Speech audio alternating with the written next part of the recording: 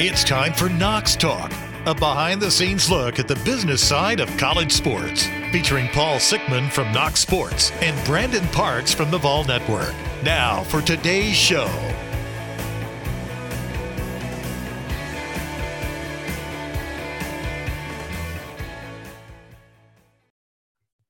Welcome to another edition of Knox Talk. My name is indeed Paul Sickman, and it is the 9th day of March. And we are joined again by my good friend Brandon Parks and also Alicia Longworth, where we continue our two-part series talking to Alicia about all things external and how the university integrates with the multimedia rights holder and tries to make sure that the sponsorships are discussed, executed, and performed as well as they can. So before we go any further, welcome Brandon to the show again. Paul, great to be with you again. Excited to have Alicia join us. Certainly an exciting time of the year with March Madness upon us and tournament play. Fun time to be in college sports. It is, and Alicia was terrific last week to answer all of our questions. We're going to come back with some more pressing questions going to make Brandon uncomfortable today. That's my whole job, is to make Brandon uncomfortable in this next part of the discussion. So, Alicia, I know that you have been with 3 different athletic departments at Florida, at Virginia Tech, and now at the University of Tennessee. So I'm going to ask you right off the bat, have you ever been in an athletic department that seriously considered taking your multimedia rights in-house? No. So Florida had sold multimedia rights in-house just before I got there.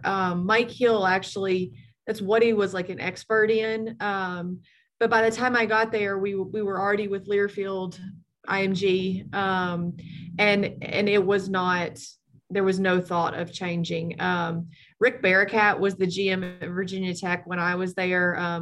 Most folks in college athletics know who Rick Barakat is, and there was no thought of changing it there at Virginia Tech. And truthfully, as many things as we've talked about here, I know Danny has done that before, and I know that Danny's been in a place, but no, we've not had any serious conversations about that here. Okay, so having said no to that question, let's go to the next kind of thought there, and I'll let Brandon listen to this, because if he talks, he's gonna influence, he's gonna prejudice the jury. So tell me the factors that you would be thinking about internally if you're going to keep it outside of house. You're going to have a multimedia rights holder win the bid, and I'm sure you've been in a situation where a contract is up, or you've had other companies, other MMR companies that have come to the university you're at and said, we're interested.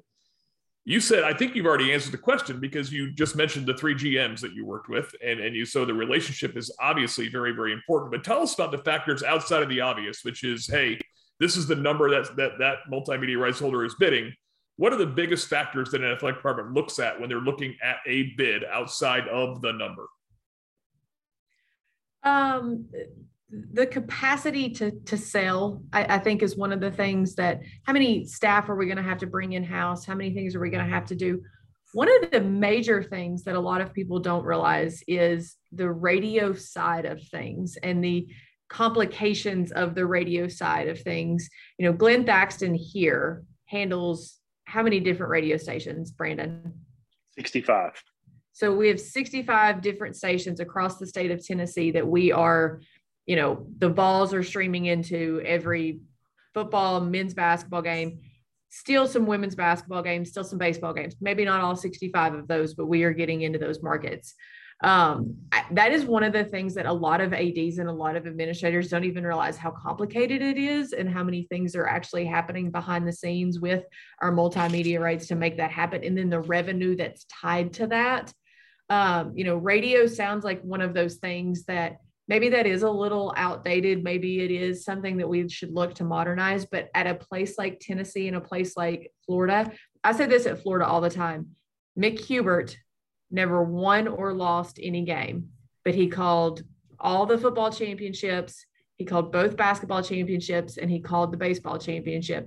In the minds of the Florida Gators, Mick Hubert had never done anything wrong. He was like our most iconic person that if we took Mick anywhere, our fans would be so excited to see Mick.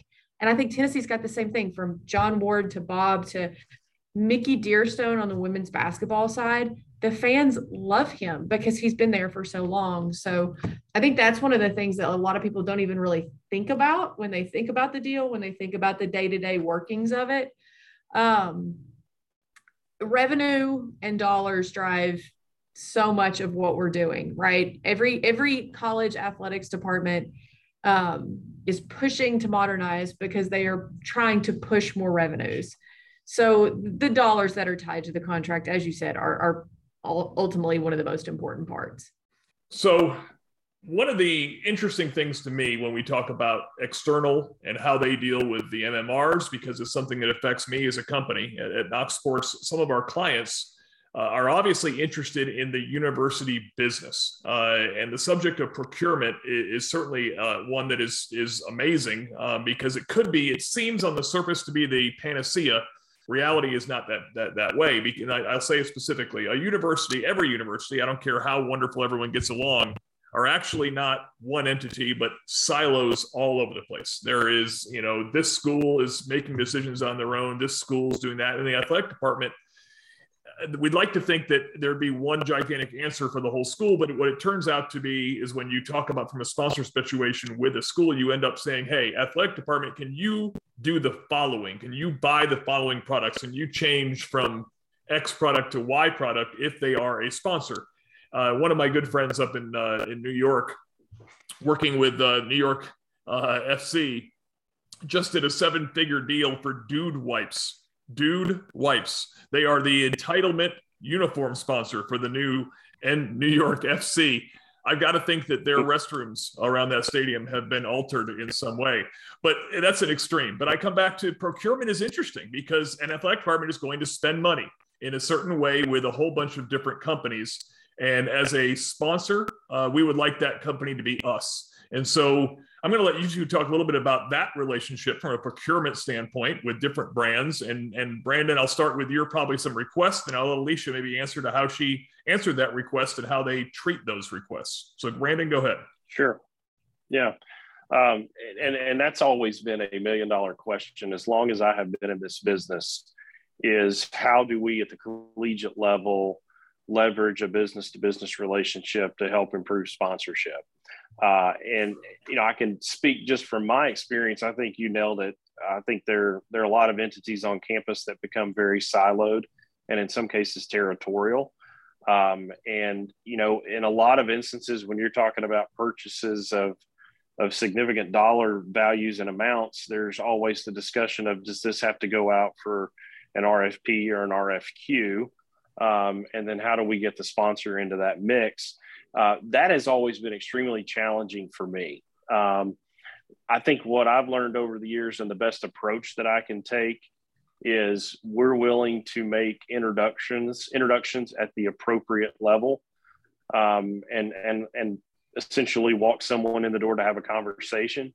And that really is the extent of what we try to, I don't want to say promise, but what we try to execute and activate. And every university is different, but, in a lot of instances, even here at Tennessee, on significant purchases like that Alicia will have to work through, she may have to go through the same procurement RFP, RFQ process as everyone else on campus. And to some extent, that then is controlled by the procurement office. And obviously they're very protective of their process and how they go about doing things. So it's certainly challenging at a public institution like us.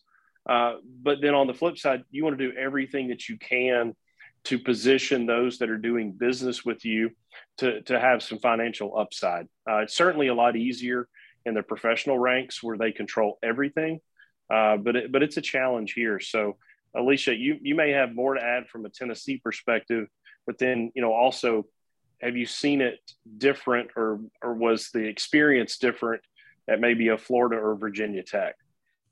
So the experience should have been different at Florida. The Athletic Association is its own entity. It is not affiliated per se with the university. So there were some policies that we didn't have to go through at the same way that everybody else on campus went through. But it was still an area that Lee Douglas would tell you that we had not perfected. There were so many things that I don't know that any property is doing this as well as like the pros are doing it, or as you said, maybe, at a different level. But it seems like it should be simpler. It seems like it should be something that we should be able to get done. Now, when it goes through an RFP or an RFQ, as Brandon said, sometimes those things are out of our control, lowest bid or whatever some of the stipulations may be in those RFPs. We just can't control those things. So yeah, it should have been easier at Florida, but Lee would tell you it was not. Well, and Alicia and I just had a similar conversation in this same vein. There is a prospect that we've been talking to that provides fertilizer for field turf, and the client asked, "Hey, is there an option for us to get in play with athletics and potentially our product be used on your fields and turfs?" And so then you're bringing in another person into this. Basically, you're bringing in the expert of turf management on within your athletics department. And in a lot of instances, they're using a certain blend of product because they believe that's the very best product to use for our surfaces. And so what can be difficult in that conversation is you want to be respectful of who you're talking to and exactly the product that they have. But the experts in certain areas may believe what they're doing right now is the best fit for us at this time. So those conversations can be tricky. I will tell you, and I think this is good for young sellers, the majority of companies that you go out and talk to that can have a business-to-business play, I'm going to tell you 90% of those conversations are going to start with, if you can get me in with your athletics department, I guarantee you we'll spend money with you on sponsorship. Well, what I've learned over the years is that conversation is so difficult and that hill is so steep to climb. It, in a lot of instances, is not a good use of our time because of the layers of communication and dialogue that have to occur to be able to pull that off. I much prefer the conversation, and this has happened in a couple different instances. Probably the most recent a few years ago with Verizon was, let's get an agreement in place and then we'll have the conversation about, can we convert all the phones within the athletics department? And that good faith gesture seems like it's more well received than if it's done the reverse. Well, no question. But from a sponsor perspective, it becomes a risk. So I get it. I understand both. It is just, it's a hard thing because on the surface, it seems like an easy thing and it never is. It's just because universities don't move. They move at a glacial pace and then they move a little bit slower. So it's hard, but all right, we're going to a similar subject, but maybe a little bit easier because we're talking about not a university decision, but maybe a third party from a concession perspective. Concessions are so interesting because just like the 17-year-old Acme Stroom kid at the front of your ticket window, they are the face of your university at a lot of times. And so concessions become what people remember. Concessions become what their experience is, because again, you can't control in the field, but you hope you can control the back of the house. So concessions, as I go around the country, it just strikes me that the pro stadiums are so far ahead of the college venues in terms of the concession experience. And it's, and I know part of it is you guys dealt with this when we talked on our last podcast. In football, you're dealing with a structure when General Neyland was only a private when this thing was built, and so it's really difficult when you have a stadium that's 50, 80, 100 years old to retrofit it and make the concessions experience perfect because you probably still got cavemen in the back burning logs as opposed to modern heating equipment. So it's hard, but when they build new arenas, it still seems like in a college atmosphere that they're trailing behind the pros. So Alicia, I want to talk about that a little bit. I mean, they have delivery in pro stadiums, which is very common now. They have people-less kiosks all over the West Coast. How do we modernize concessions and make that experience better for our fans? And then how do we integrate sponsors when they want to do that? And I'm sorry, it's a two-part question, but I have a bunch of clients that are restaurant clients that would very much like, they know it's not a money maker, but they're very much like the opportunity to come in. And then they see these facilities and they're like, oh boy, I'm not sure I can pull that off. So I'm sorry, Alicia, take it from there. I feel like I could spend an hour on this one. I'll start with why they are the way they are, and then we can go back to the sponsorship component. But you nailed it. We have older venues, small concourses, and one of the things that people don't think about is power and connectivity. to get kiosk, to get some of these technology pieces that you want to have that all these pro venues have. We don't have we don't have connectivity that runs from stand to stand to stand to be able to do that. Now, why it seems like that, colleges and universities are building arenas or new venues and they aren't thinking about these things as much as, pro venues do. It's a lack of attention to detail on the fan experience on the college side. Part of it probably comes that on the pro team, all you're worried about is that venue at that time while you're building it. On a university campus, you got 20 sports that are the right people in the room when things are being cut from a project or being taken from a project, or when you're talking about, to have concessions run really, really well, there's a lot of things that need to go into it. Storage space, hosting a game day in the Swamp with 90,000 people in September. Do you know how many bottles of water you go through? And do you know how much space you need to cool and ice the water? There were 2 games that I can remember in my 11 years that we sold over 100,000 bottles of water. Let me interrupt right there, Alicia, just to pause. How incredibly, that's a great observation about two really key things. Number one, that a university is focused on lots of sports at the same time, and cutting things happens all the time. And secondly, power and storage are one of the things that make it cut. So I'm sorry to emphasize it, but that's amazing. That's really good feedback. Go ahead.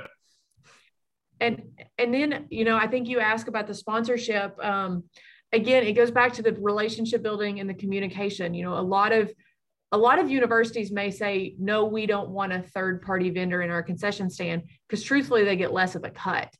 Well, I view it, if we're getting a sponsorship deal with a restaurant who then is in our concession stand, because we're getting a third of the cut from our concessions, we're getting the sponsorship dollars.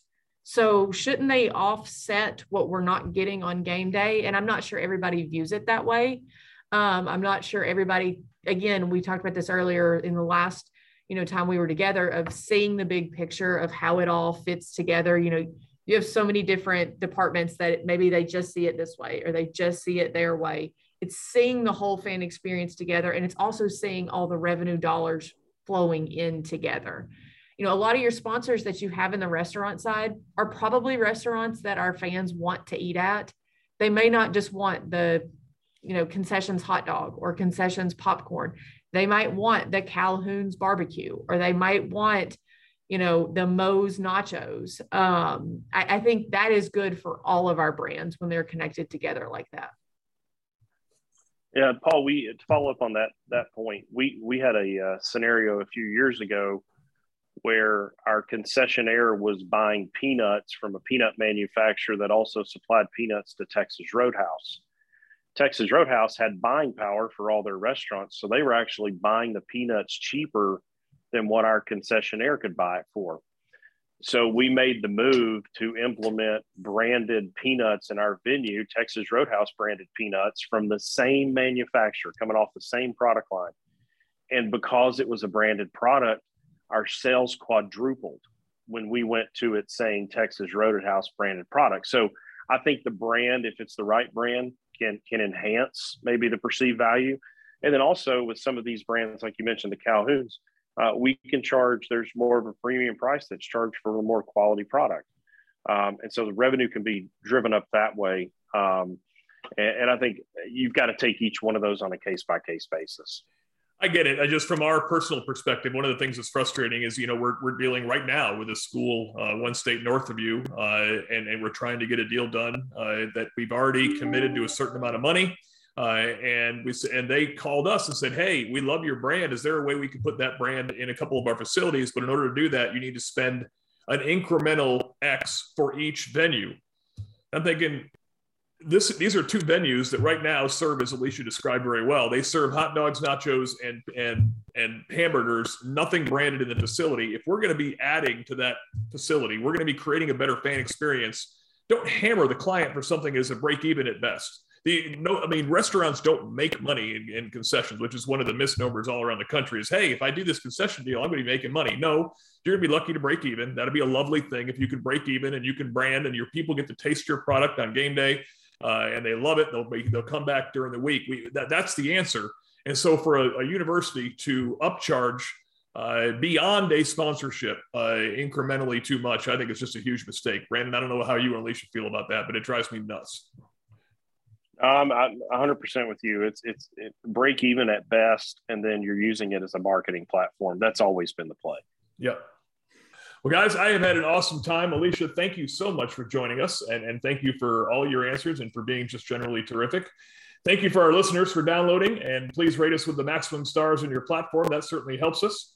And that is the end, folks, of season 3. Brandon and I will be back in a couple of months with season 4. We appreciate every single one of you listeners out there. So on behalf of myself, Paul Sickman from Knox Sports, Brandon Parks from the Vol Network, we appreciate you. Look forward to talking soon from Knox Talk. See you later.